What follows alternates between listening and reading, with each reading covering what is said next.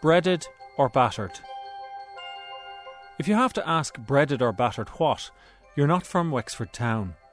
There, if you say breaded or battered, the answer is immediate. The batter. They're lovely. You're battered rather than Yeah. breaded then? Yeah.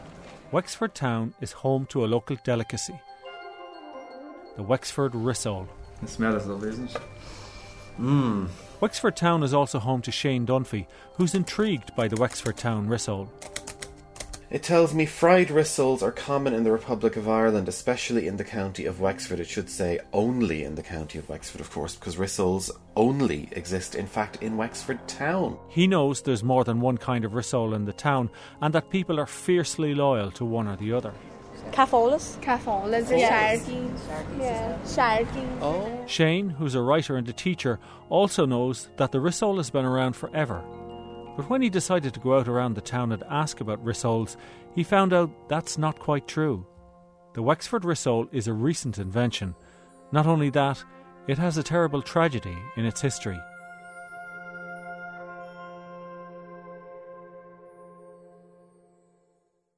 The Wexford Rissole traditionally is a concoction made from old chips that would be left over from the previous day. They'd be mashed up and herbs and spices added. They would be then put in a batter and deep fried the next day. I'm Dennis Collins. I'm from Wexford. I run 2 art galleries in Rosslare and in Wexford Town.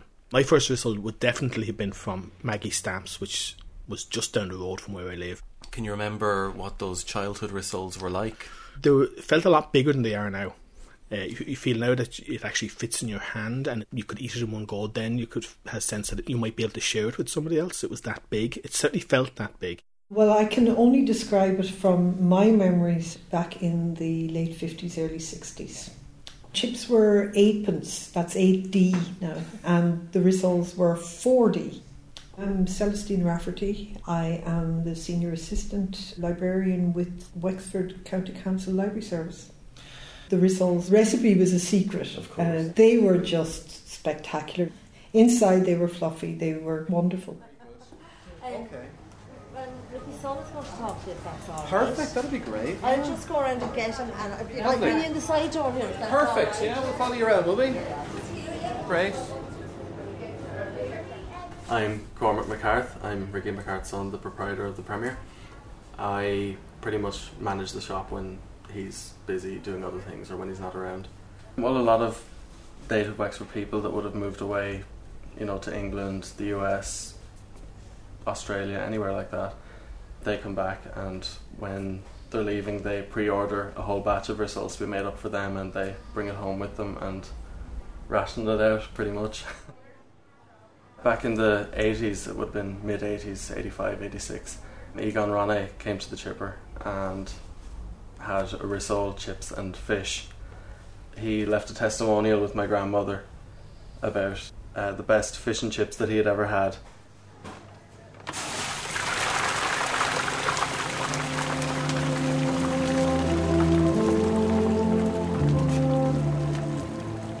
Have you ever eaten a Wexford rissole? Yeah. What do you think?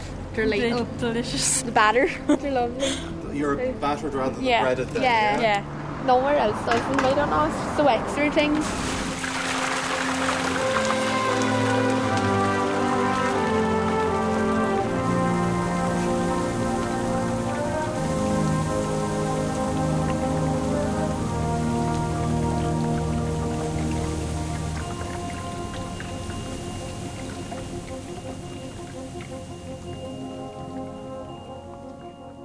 We were in the Thomas More Tavern, which is a local pub. We were discussing local foods, and I mentioned the rissole as being Wexford's distinctive local food.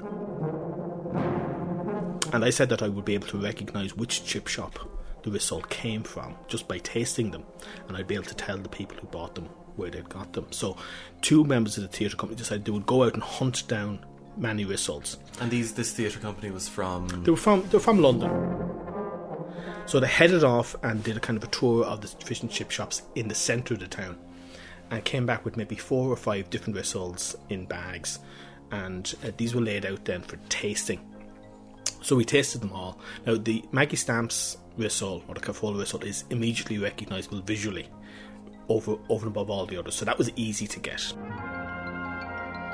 They had bought two in the Premier chipper, and they do two types of rissoles. They do a rissole which is in batter and a rissole which is in breadcrumbs. They're much flatter, they're more like a potato cake, flat. So the two Premier ones were instantly recognisable again, just from taste and visually.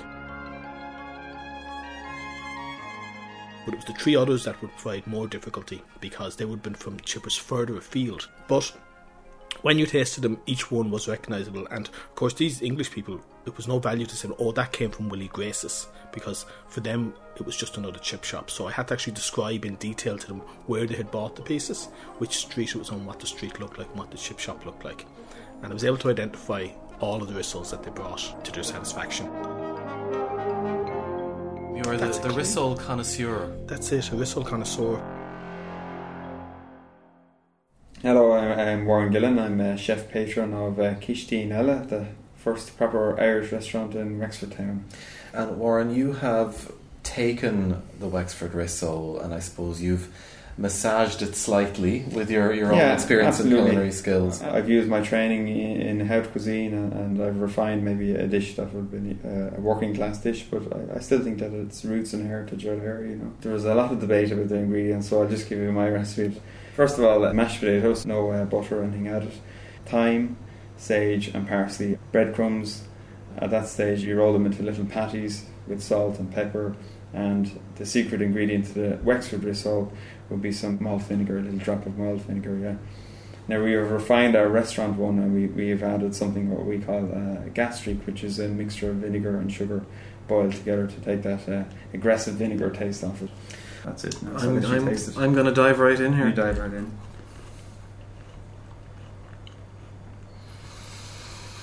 It's amazing how evocative flavour can be, because that's bringing me right back to primary school. It is, yeah. Coming down on a Friday for lunch down to a certain chipper, and you're right there again, isn't it? You know. Yeah, a lot of modern chefs in restaurants are trying to recapture culinary memories, because you bank flavour memories, you know, and if you can capture them and maybe tweak them a bit and turn it into a restaurant dish, you're onto a winner every time.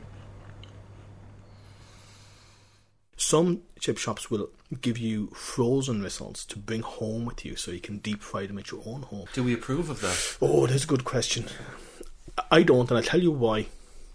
You get your oil out and put it into your chip pan, and it's nice and clean, and it's cooked no other chips, really. Maybe one or two batches of chips, but when you go into any good chipper, they've been frying, no matter how often they change the oil, they've been frying in it all day. So there's the accumulation of little crispy bits, there's the accumulation of fish in batter, sausages in batter, and so on. So the oil gathers its own aroma and its own sense, so that the rissole, when it goes in, then it takes on board all of those tastes, which you could never possibly get at home. You know, the spice burger's been cooked in there, the sausages have been cooked in there, and so on. So it gets a very distinct premises. Well, the obvious question is breaded versus battered. It has to be battered. Really? Yeah. Where do you stand on battered versus breaded? Either. I don't care. Whatever's in it is tasty. Are you a rissole eater? Yeah. Battered on, not breadcrumb. Battered? Yeah. They're made every single morning, fresh, 400 or 500 maybe. 400 or 500 every day. Yeah. And then you multiply that by 7, so we're talking about possibly 2,800 rissoles per week. Possibly. Percentage-wise, breaded versus battered.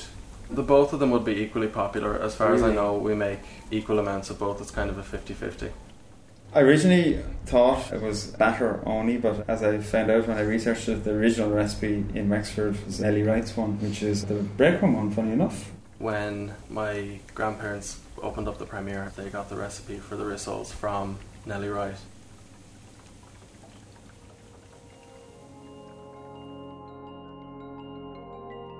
Wright's Chip Shop was run by Mr. and Mrs. Wright and by their friend Gordon. They were an English couple, and Gordon, everybody thought he was their son, but I'm not absolutely certain about that. I think he may have been perhaps a military friend of Mr. Wright. Gordon wore, to my memory, he wore a white shirt always and a dicky bow, you know, a bow tie. And Wright's was the place.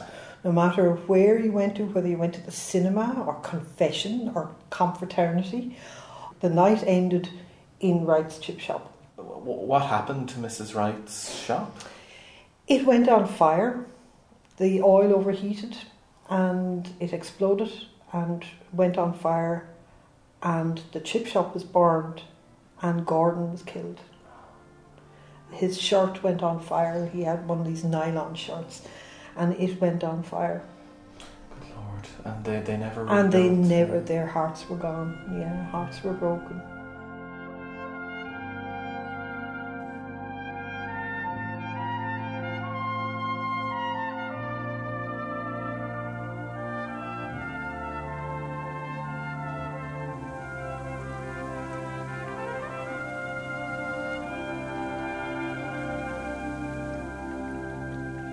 If you could sum up the Rissole for us in one word. Tasty.